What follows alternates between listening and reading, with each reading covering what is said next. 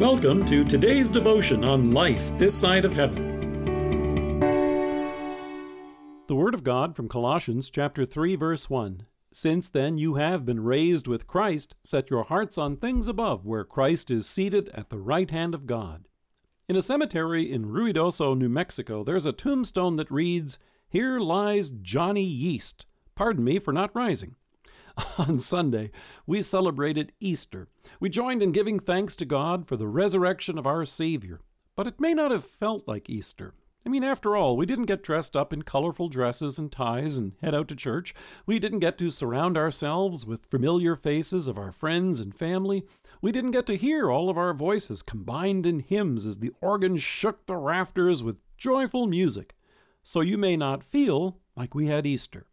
Unlike the women who went to the tomb at the crack of dawn on Easter morning, it may have felt difficult to even get out of bed.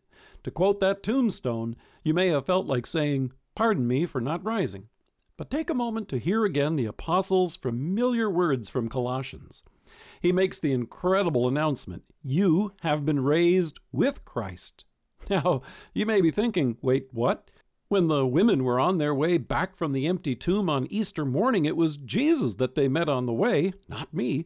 It was Jesus who was crucified, died, and was buried. It was Jesus whom they laid in the tomb. It was Jesus who walked out of the grave alive on Easter morning. And all of that is true. But the apostle wants you to know that you and I are more than just spectators of this event.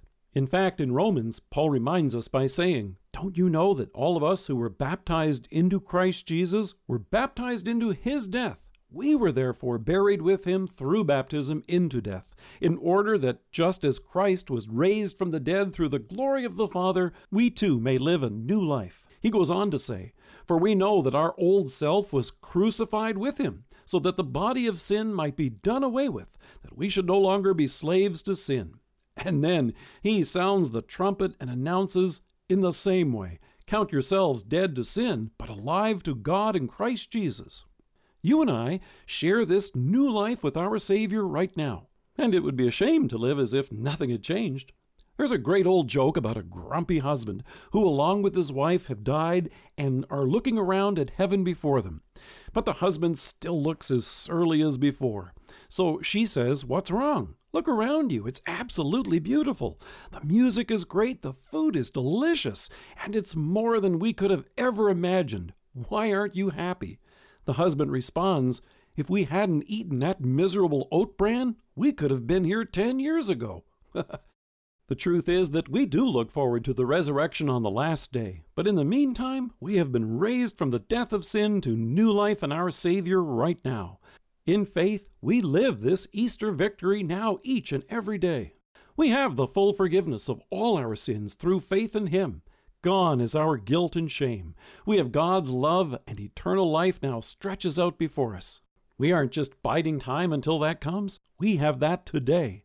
In Ephesians, the apostle almost bursts with joy as he reminds us, quote, "Because of his great love for us, God, who is rich in mercy, made us alive with Christ even when we were dead in transgressions." Unlike the epithet on old Johnny Yeast's tombstone, which reads, "Pardon me for not rising," for you and me, it's just the opposite. Through faith, you have been pardoned and you have risen to new life with Christ. In the meantime, your life is hidden with Christ, much like we find ourselves hidden in our homes. But the day will soon come when we will rejoice in church again. And you can guarantee the day will come when we will also celebrate together in heaven. Look forward to it. Our Easter new life has just begun. Let us pray. Precious Savior, thank you that we have new life in you this day and all that is to come. Amen. Thank you for joining us. If you're listening to us by podcast or on Alexa, we invite you to browse the resources that are available on our site at lifethissideofheaven.org. God bless you and have a great day.